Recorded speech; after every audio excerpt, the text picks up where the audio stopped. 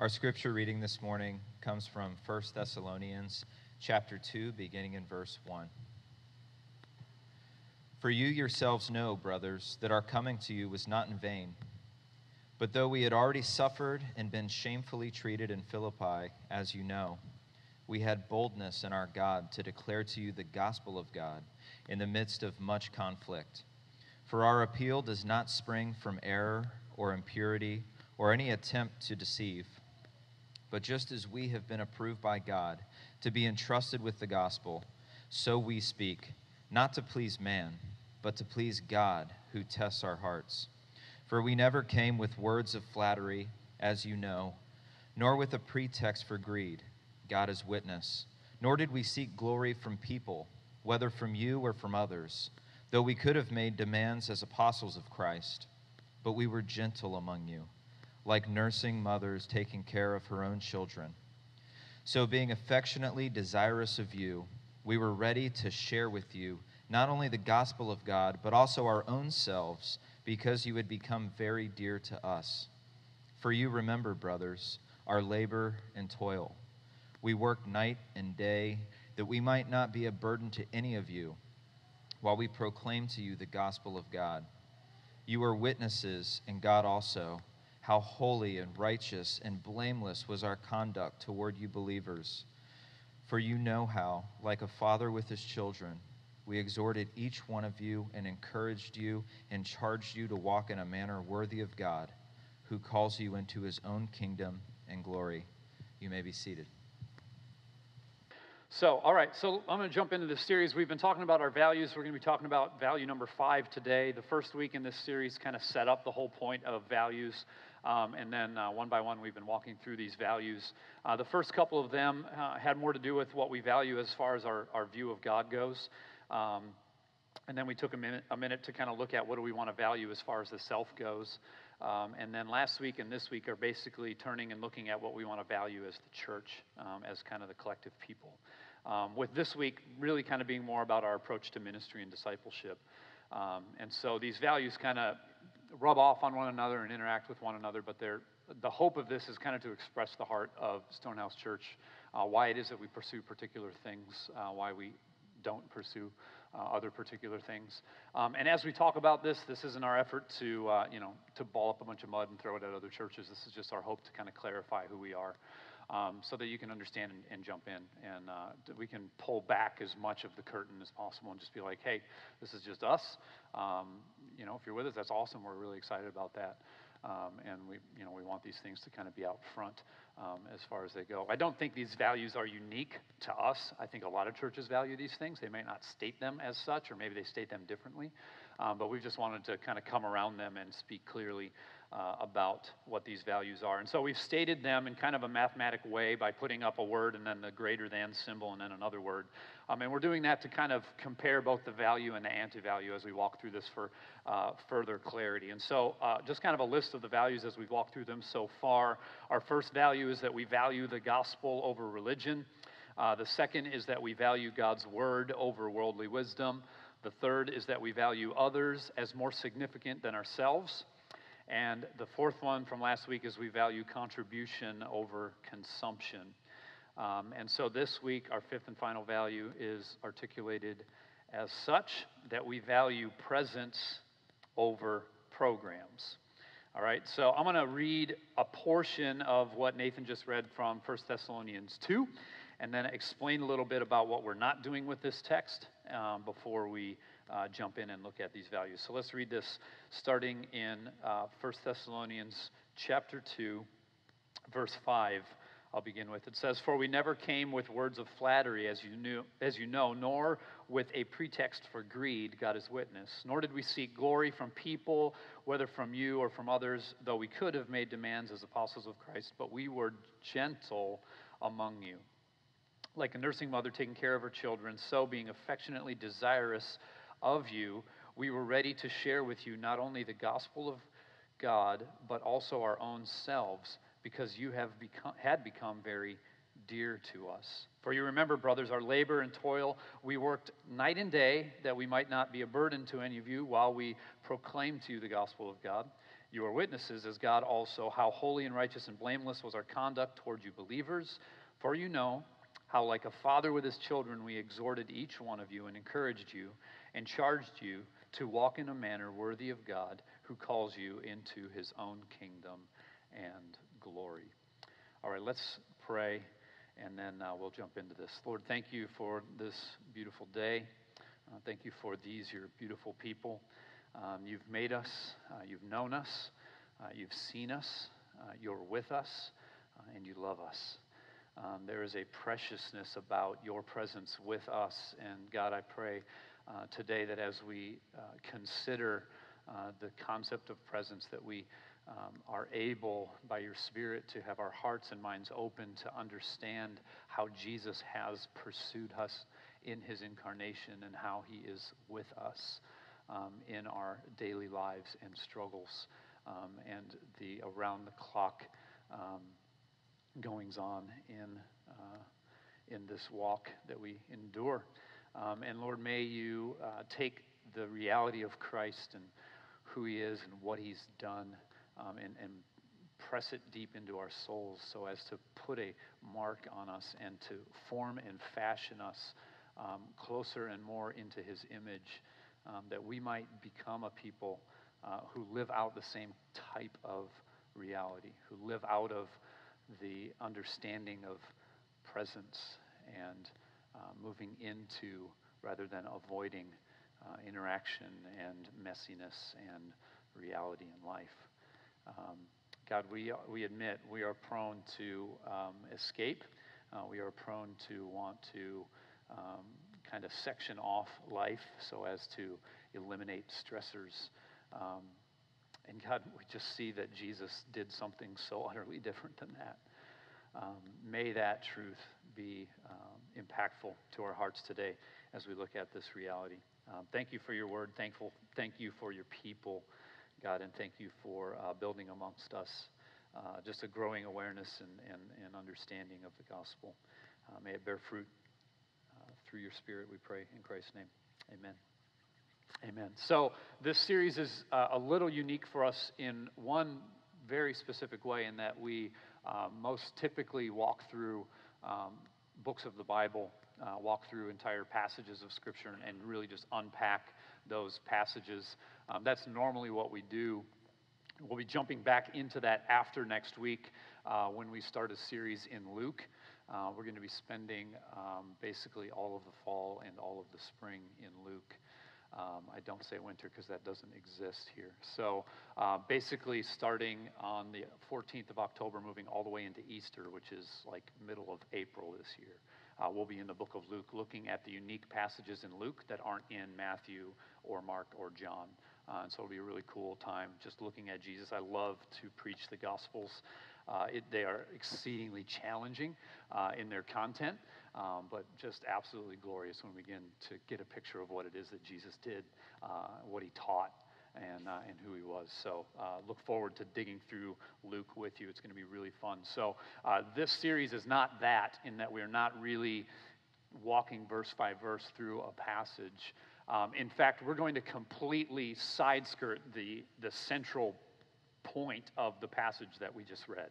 Okay, the central point of the passage that we just read is an apologetic for Paul and his friends' ministry amongst the churches. So Paul was under fire in the larger passage that Nathan read. He mentioned something about Philippians and how they were mistreated. Sometimes the gospel's not real popular.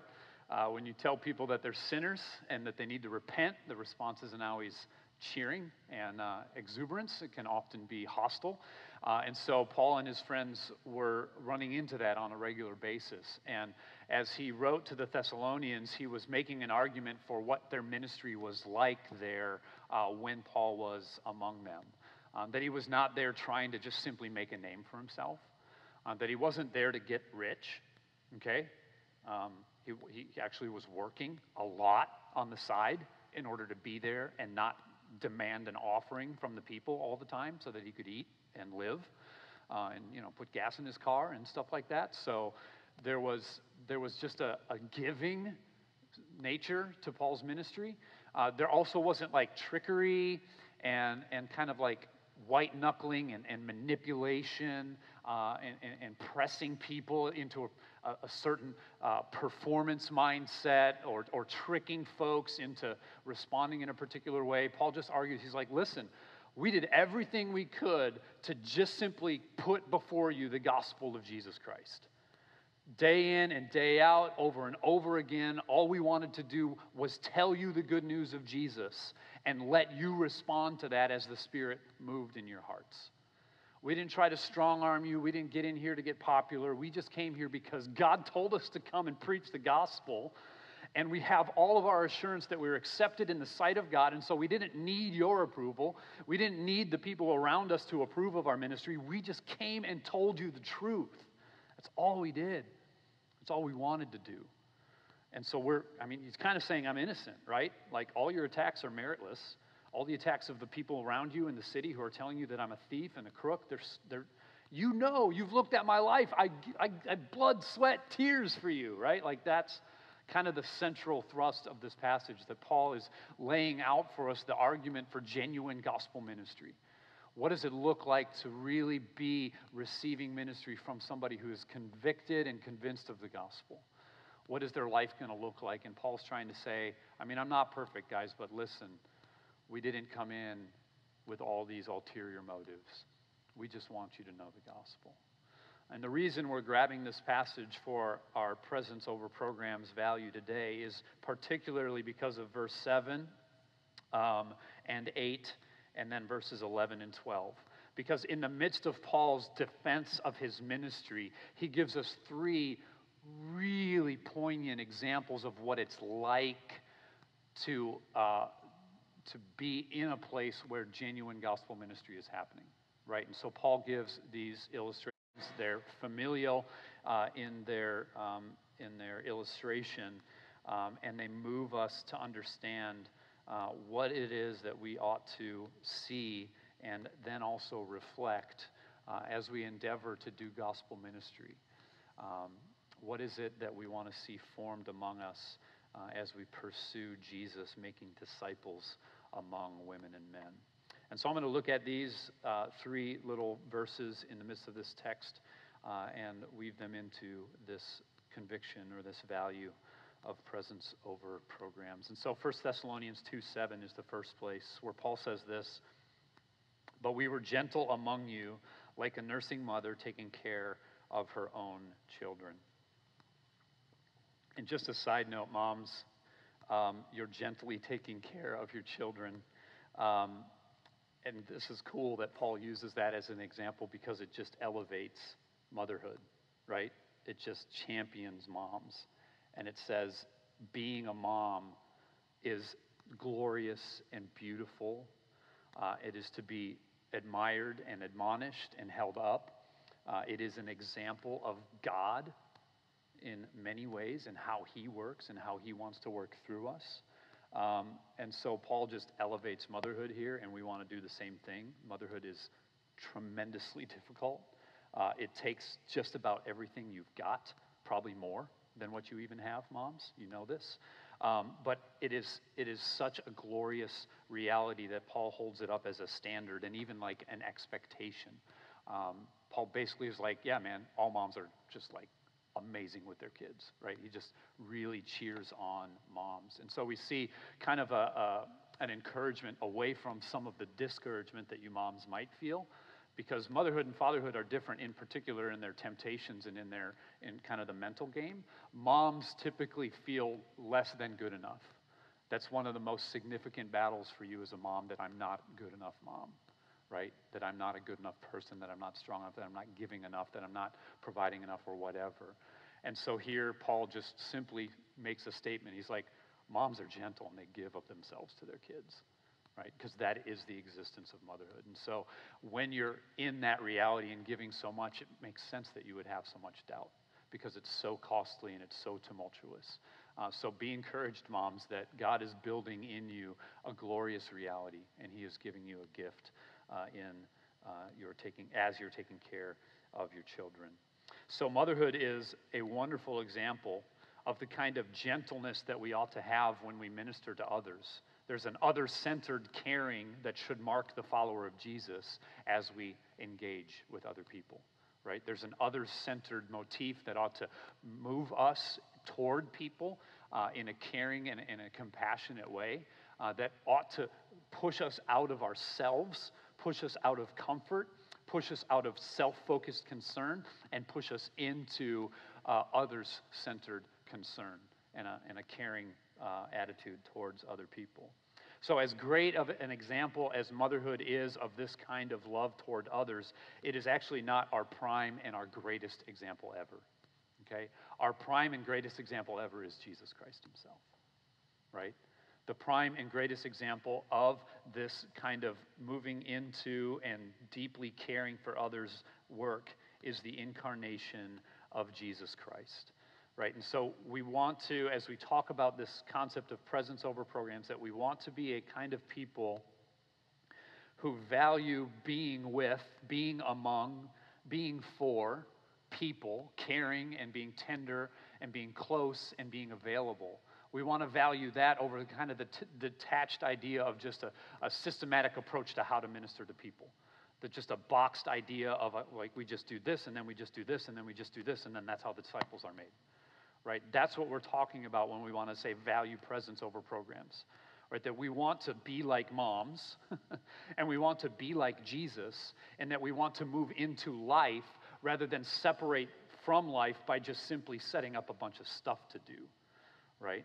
Like, it's one thing to get your kid busy so that you can do dishes and laundry and go to work and different things like that. And it's a whole other thing to invest your life into the development and the care and the nurture of a kid. And that's what motherhood is like, right? It's just self-sacrificing and pushes us into the lives of others. And so similar is it that we see Jesus moving into humanity in order to minister to us from close range, right? This is one of the just the most profound beauties of the Christian God, right? I had this awesome conversation with a care provider this week about suffering, and I lost my dad last fall. I've put 2 dogs down this summer, and this person was just asking me about loss and how it's impacting me, and I just got to tell them the gospel. I was just like, blah. Like, this is the reality of loss, is that it's painful and it's difficult and it drives you into just strange places that you never thought you'd be before and you don't fully understand. And they said, well, how does your faith interact with that? And I said, what's profound about my faith is that I'm not alone in these interactions because I know that my God came in here, right? My God came into suffering. My God came into loss. Right? My God came into the story of the difficulty of life, and he pursued me in it, so that now, when I'm here, I'm not alone. I'm not standing there looking at a God who's never understood my position, but I'm standing here looking at the face of Christ who's been low like me, right? That Jesus Christ, the Son of God, who existed from all time, eternity past, entered into human history as a baby, fully clothed in humanity, right? Flesh and blood, body and soul, Jesus became a man. He never was a man, and suddenly he became a man. And in the becoming of a man, he also held fully on to his divinity. He was still 100% God, even when he became 100% human being, right? This is a profound mystery of the Christian belief system, that Jesus, fully God and fully man, existed for us, that he has come in our place and in our same experience, right? That Jesus became four things, human like us, human unlike us, human for us, and human with us. I want to unpack those just a little bit. Jesus became human like us. He was human unlike us. He was human for us. And he is human with us. Number one, Jesus is human like us. He entered into our reality. Jesus was not a God who seemed like a human. Okay? Jesus was not, some people say put on skin. It makes sense, kind of, but it wasn't just skin, right? It wasn't some glowing angelic being that just pulled a shawl over him so that he wouldn't be shiny anymore, right? Fully human. Like the hypostatic union is the technical theological term for it, that he held together godness and humanness at the same time. Fully God, fully man, right? This is the reality of Jesus. And when he came into humanity, he didn't have a separate and different human experience than us. He had the same, right? He was a baby and needed to be sustained by another human, right? Just like me and just like you. He cried, he messed himself, right? He screamed when he was hungry. He struggled with feeling alone if he was left in the crib for too long. Like Jesus had all of that. He had an imperfect mom who couldn't fully provide everything he needed, even though she tried really hard and was amazing, right? He had an imperfect dad who we think died somewhere along the timeline of Jesus' life, because Joseph isn't in the gospel stories very much, the later life of Jesus. So he lost a dad, like I did, like some of you have, right? Jesus had to grow up into adolescence. Oh, dear God, he had puberty, right? He had to go learn reading, writing, arithmetic. Like, this was the same kind of life that you and I have had. He struggled. He was tempted. He was tired. He cried. He bled. He sweat. Right? He built a group of friends, pulled them close, was misunderstood by them. There was a lot of confusion there. His family tried to pull him away from his purpose and his ministry. They thought he was crazy. His own hometown rejected his ministry, right? The ones who became some of the closest, eventually abandoned him at his deepest, darkest hour of need. One of his 12 best friends sold him like a common slave, right? His own people, his own country, his own tribe turned him over to an invading army to torture him on the grossest torture chamber created by humans ever. This is the existence of the humanity of Jesus. He was human like us, but as much as he was human like us, he also was human unlike us. What do I mean? I mean primarily that he was a human without sin. That never once in thought, in attitude, in action, or in inaction did Jesus break the law of God. He upheld the fullness of the law in a way that none of us ever have before. And so Jesus was human unlike us in that he showed us what God intended humanity, unbroken, uninterrupted, unfractured, what God really intended humanity to look like. Jesus is the only one who's ever lived that life. He was human in a way unlike us. And the reason he was human like us and human unlike us is because we needed him to be human for us. Because we needed someone to represent us before God and to be our substitute. Right? This is why when we talk about Jesus, I just touched on this at our city group this week, when we talk about Jesus, we don't just talk about the cross. Right? As if that's all that Jesus is for. Right? We talk about the life and the death and the resurrection of Jesus. Because without all of Jesus, we do not have right standing before our Father in heaven. Right? We need the cross because we need Jesus' shed blood to wash away our sins, but we need Jesus' perfect life because we need an advocate to stand before us in our place and say, I'm righteous. Because none of us in our own will and in our own power can stand before God and say, I'm righteous. We cannot. We've all sinned and fall short of the glory of God. And so Jesus moves into our place as a perfect human, doing that life, being unlike us for us, so that we could have someone stand before the just and perfect judge and say, perfect, righteous, it's done. The record of Jesus and his spotless life has been transposed over the top of your own record. Think official court document, you were guilty and due to be sentenced. I've got to go to court soon for a traffic thing, and I cannot wait for the moment when the guy says, yeah, you're right, and the cop was wrong. I don't know if it's going to happen, but y'all are like, wait a minute, what happened? I can't, I'm really nervous for that moment. Please tell me I'm not really guilty. I want to be free. I want the $166. I need the $166. Doesn't seem like a lot, but it is. Please let me go free, right? Jesus steps in, though the statement should be guilty. Instead, we receive the judgment of guiltless, righteous, because Jesus' life is put in place of your life. That's why you needed Jesus to be human for you. And finally, Jesus is human with us. This isn't a super highlighted teaching, but Jesus right now is still human, okay? The makeup of the Trinity was eternally affected when Christ responded to the command of God, to the plan of God, and came into human history, okay? Jesus lived a perfect human life. He died an excruciating death as a human. He was buried bodily, physically, in a tomb, laid there for 3 days. And then what happened? The tomb rolled away, the angels walked in, and he became an angel? No, his body was glorified. He was instantly transformed, like Paul says we will be at the judgment, right? The final day.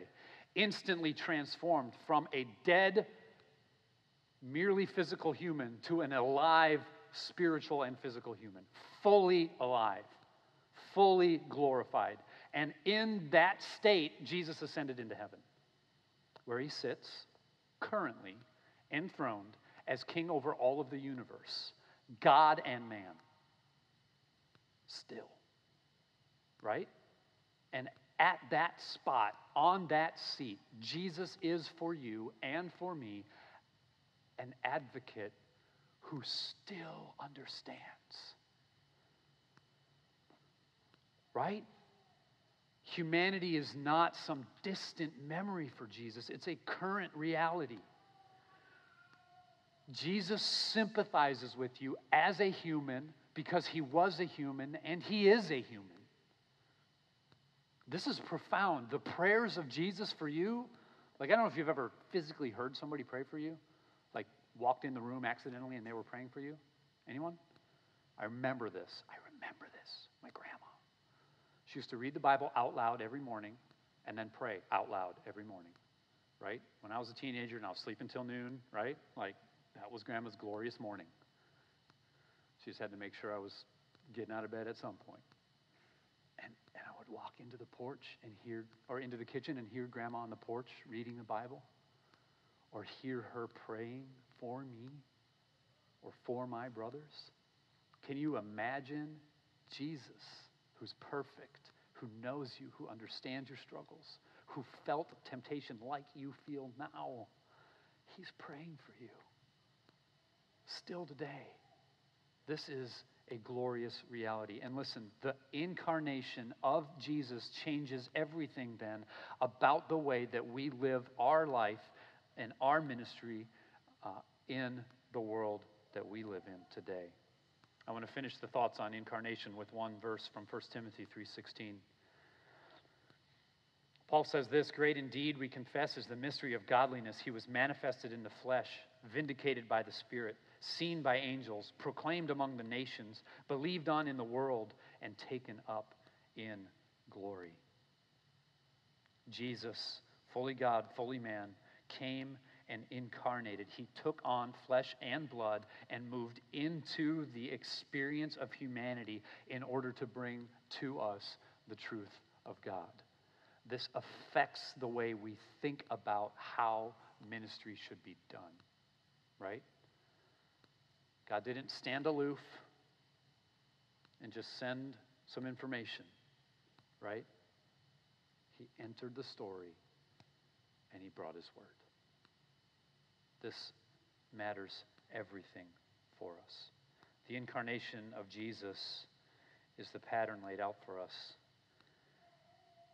as regards all of gospel ministry. So 1 Thessalonians 2:8, moving on, Paul says this, so being affectionately desirous of you, we were ready to share with you not only the gospel of God, but also our own selves, because you had become very dear to us. So Paul here talks about this reality of how they brought the gospel, that they didn't simply bring information, but they brought the embodiment of the information in them as people, that they moved in and shared themselves more than just simply sharing the news. And so when we say that we value presence over programs, we're making kind of a delineation between two types of environments that can exist within a church, right? And I want to help clarify this by doing some comparing and contrasting. And this moment might be a little more family-like and teachy here, but I just want to look at these contrasting ways of pursuing discipleship and ministry within the local church.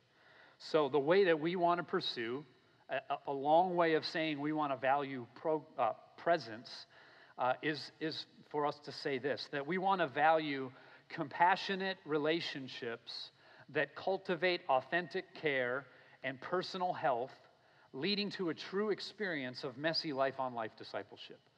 Okay, that's a long-winded way of saying we want to value presence, right? Prioritization of compassionate relationships that can cultivate authentic care and personal health, leading to a true experience of messy life-on-life discipleship. Now, this is compared to or contrasted with what might be a more programmed approach to ministry. And a programmed approach, maybe a more long-winded way of saying that, is that it would be a prescribed growth track through a rigid and defined process aimed at comfortably producing neat and tidy clones.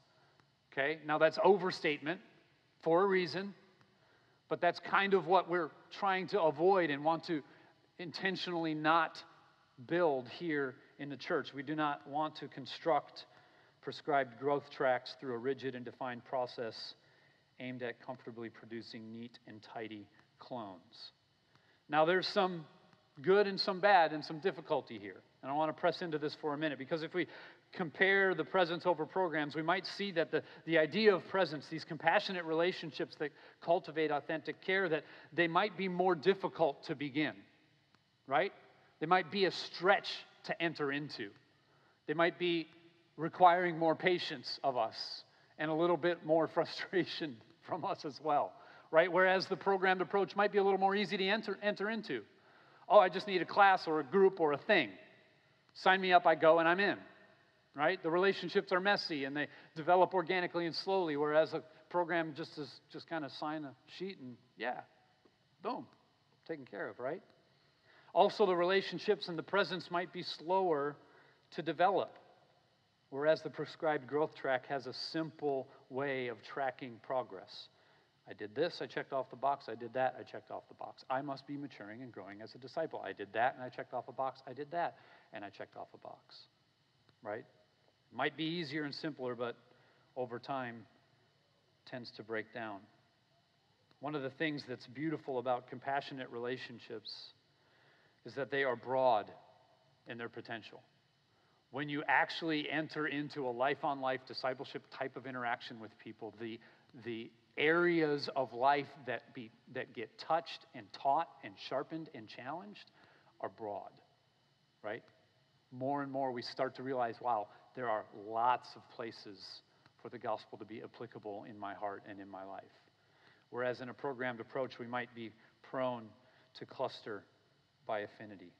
We might be led to a place where all that we interact with is people that are like us, going through the same struggles as us, and so we're narrowed in what we can deal with and what the gospel touches on. As we pursue presence, we'll see that the work of God is an around-the-clock type of work and a throughout-the-year type of work, rather than having all these clean breaks and starts and stops where things are off limits and untouchable. As we enter this story, we'll find that there's an unlimited capacity that relationships have to touch and to change and to challenge and to push us. And that hopefully that reality endures through many life stages, through all the different changes that we go through, and that aren't just shortened and ended by life transitions and changes that we go through. So we want to, as a church, prioritize the one over the other. And for some of us, it might be kind of a breaking from some of what we've known and enjoyed. And that's one of the other challenges, right? Especially if you were a Christian as a youth and you had like a really cool youth program. I'm not bagging really cool youth programs. Totally changed my life, right?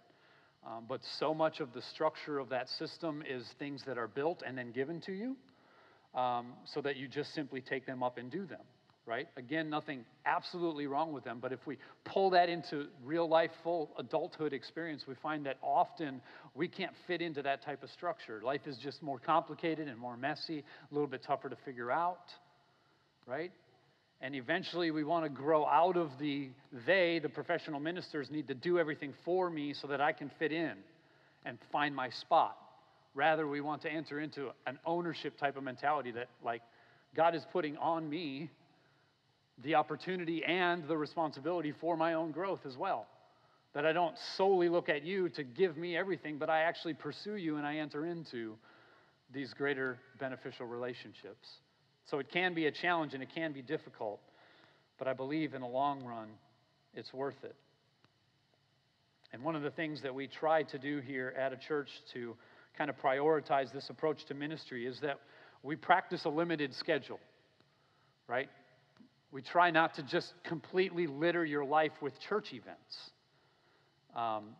because we really want to do a couple of things with that. We want to encourage you to get out into life, right? To get out into the city and to get out into relationships, to get out into your neighborhood, to get to know both followers and doubters and seekers so that you can begin to see that the gospel permeates all of the areas of life.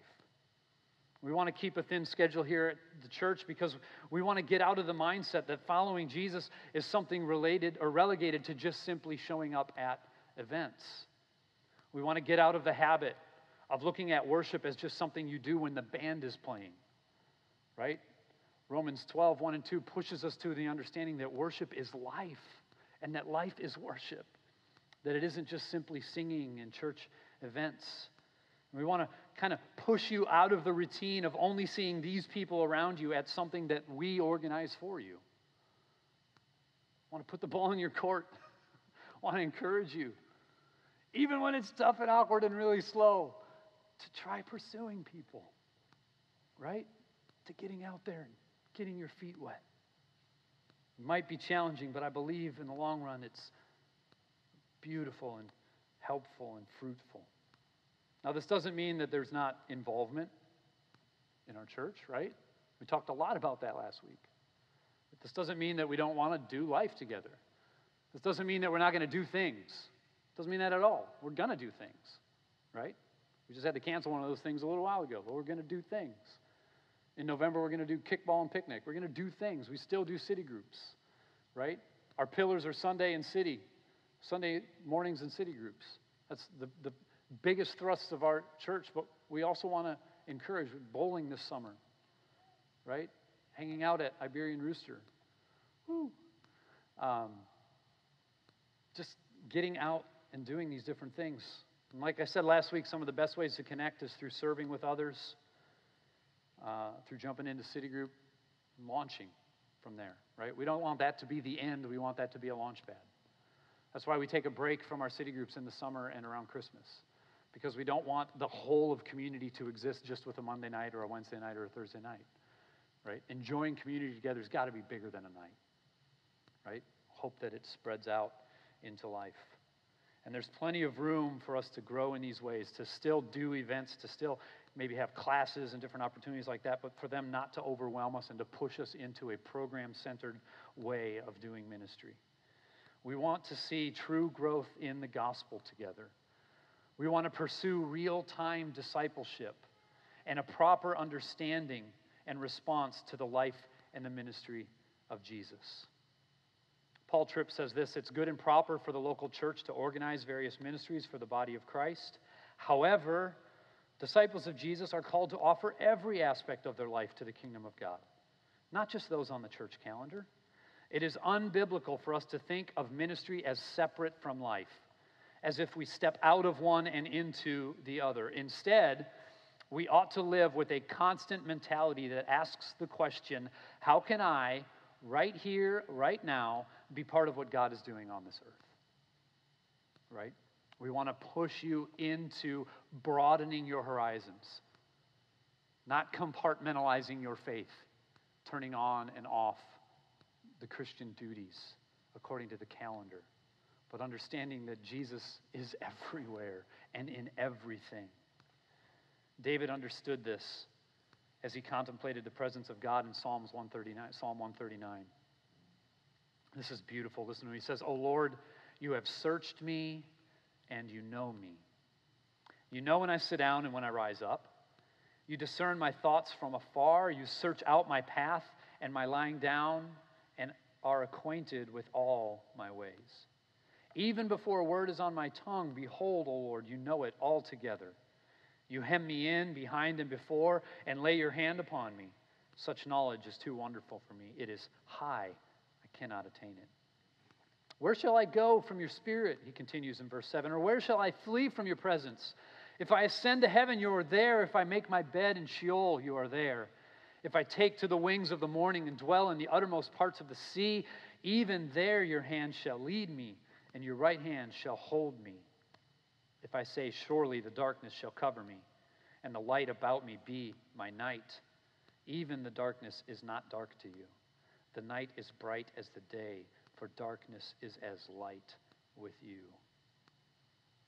Jesus wants to incarnate into all of the areas, the corners, and the secrets of your life. He's there. He's moving in. He's getting close. And listen, I know some of you, you're feeling this on an intense level, right? Like, I'm listening. I can hear it in your words. Jesus is not sticking to the spots that you thought he's supposed to stick to. He's invading Wednesday morning. What are you doing here, Jesus? I'm like 3 days away from seeing you. Why are you here? Right? He seeps in while you're in the middle of that phone call. You're like, hey, hold on a second. He's close and he's moving in, right? Sometimes it seems interruptive. Like, why did I just think of that? I don't want you here right now, Jesus, right? He's invading the moments. Can you leave me alone to these thoughts? But it's a glorious thing to behold the reality of how God's work is permeating every part of our lives. Nothing is off limits. He can't be relegated just to Sunday or to quiet time or to a fellowship hour. He's moving in and he's having an effect everywhere. Tim Keller says very poignantly, you will never encounter the living God unless you're open to his unmanageability. He's not working on your time schedule. He's not working according to your calendar. He's not, as C.S. Lewis writes in The Lion, the Witch, and the Wardrobe, he's a lion, but he's not a tame lion, right? Aslan. So we want to enter into this reality both together and also as we approach the city as a church. Because presence over programs also describes the manner in which we want to approach our city with the good news of Jesus. Right? We don't want to stand far back and lob gospel bombs over some artificial wall as we keep a safe distance from those people. Right? That's not incarnational ministry. That's not gospel-motivated way of interacting with the world. We want to move into the story of St. Pete. Right? We want to know the stories of the people that we rub shoulders with. We want to ask questions and listen well to our neighbors and our colleagues and our classmates. Right? We want to understand the questions they have. We want to get why they don't want anything to do with church or with our Christ. Right? We want to move into these moments. We want to explore the depths of who they are. We don't want to simply approach the problems of our city with some canned response and expect people to respond to how we are. We want to move in so that we can understand who they are. So that then by understanding the gospel in a beautiful way and then understanding the lives of those that we know in a beautiful way, we can create an intersection between the two. Start to say, I know your story, I hear your story, and I know the greater story, it's God's story, and they belong together. You can find yours underneath and within the greater picture of who God is and what He's doing, hoping to retell their stories in light of the bigger story of the gospel. But doing that, it takes time, right? We've got to be willing to pursue and be patient. We've got to be willing to stop just categorizing people and saying, oh, well, they're this. So that means A, B, C, D, all these things are true about them. Because that's what Facebook told me.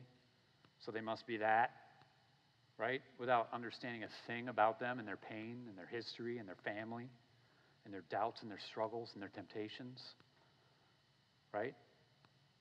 Listen, we do this politically. We do this socioeconomically. We do this with skin color. We do this with education level. And we've got to let the gospel obliterate those boxes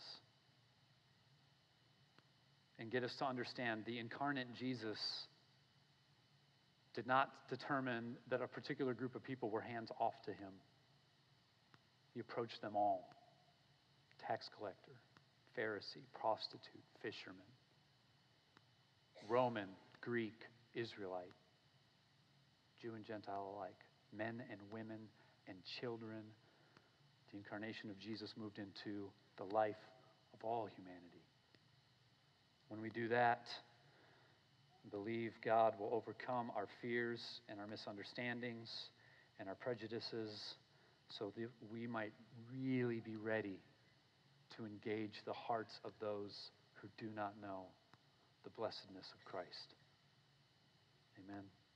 I want to finish quickly with verses 11 and 12. Paul says this, "For you know how, like a father with his children, we exhorted each one of you and encouraged you and charged you to walk in a manner worthy of God, who calls you into his own kingdom and glory."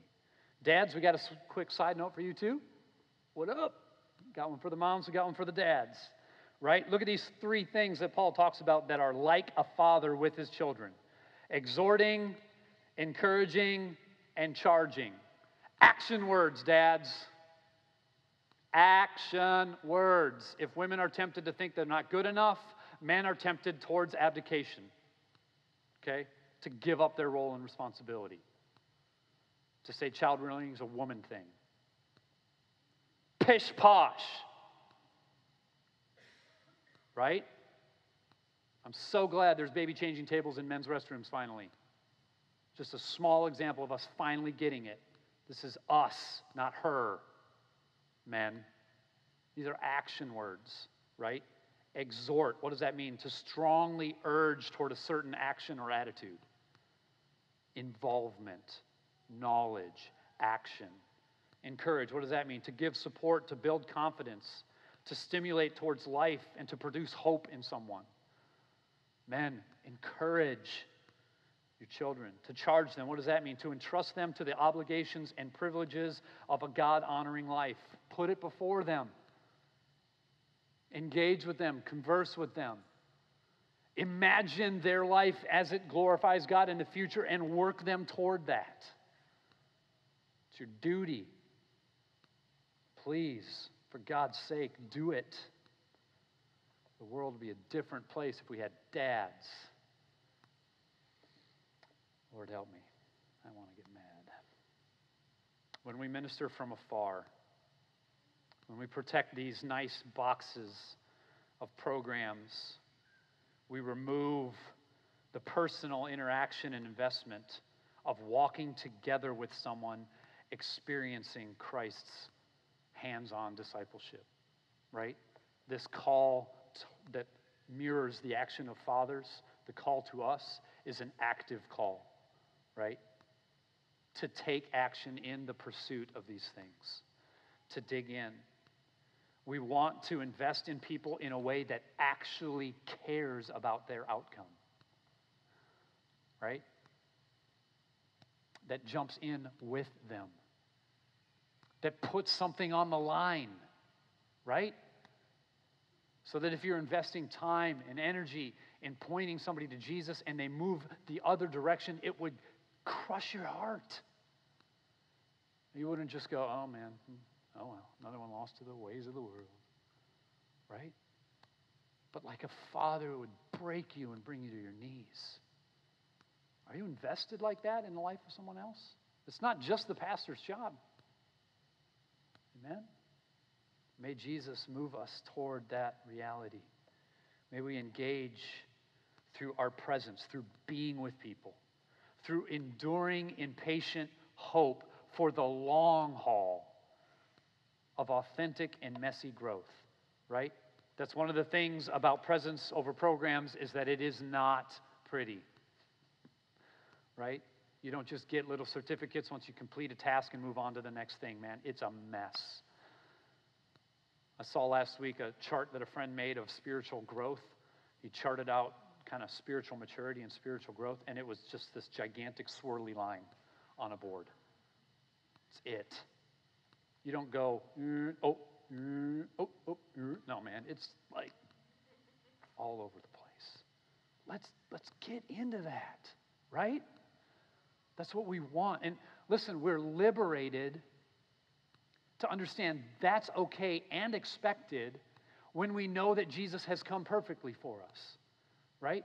One of the things that neat and tidy little clone-making Christianity does is put pressure on the process and say, you've got to achieve these things because that's what will make God happy, and that brings us all the way back to value number 1, where we value the gospel over religion. Because it is not up to you to impress God with your somersaults, with your certificates, with your Bible memorization, and your class completions. You don't have to. Jesus did for you. Jesus entered into your mess and completely and perfectly satisfied the just requirements of God's great law. And now he's liberated you to be a mess. A glorious, complicated, confusing, sometimes dark, sometimes bright, sometimes happy, sometimes depressed mess of a disciple. And look around you. I just described your neighbor as much as I described you. Let's get it. Let's get it. Right? Listen, this is one of the hardest things in the world. One of the hardest things in the world. And the world has neatly constructed for you an eject button. Even the church has neatly constructed for you an eject button. It's right there. Like, right there. You can pull out of this and just as quickly find yourself in another seat next week based on the expectations of the Christian culture we live in and move on and feel just fine. Okay? This isn't some kind of manipulation to make you stay in my church. But we've got to understand we're going to get nowhere if we only endure for 6 months. Right? No athlete won any championship after trying for 6 months. No soldier won any war after enlisting for a few days. Right? No farmer produced a crop and fed thousands by only sticking to it until it got rainy. Let's get it. It's a mess. It's a mess. And it's a glorious mess. Amen. Let's pray. Jesus, help us. When we consider your life, we're prone to imagine things being neat and easy. And we need the reminder that every aspect of you being who you were, doing what you did, accomplishing for us what you accomplished, it was all against the grain. You pushed against human tendencies. You struggled against temptation.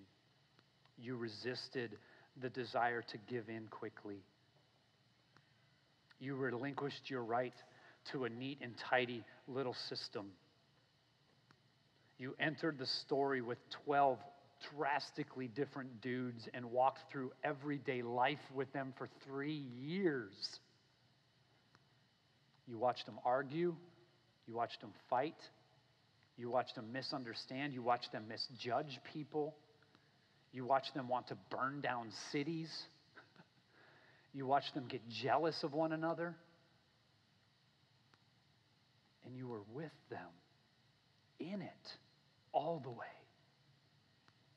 Oh God, that you would produce here in St. Pete an incarnational people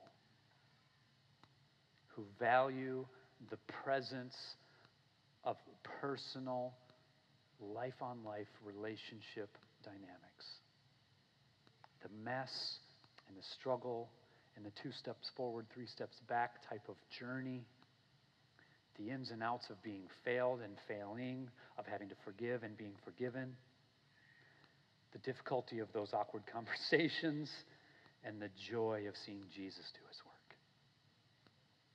God, would you please build us into a people that value that kind of life, that elevate that kind of life, and that push through when it's tough to get there.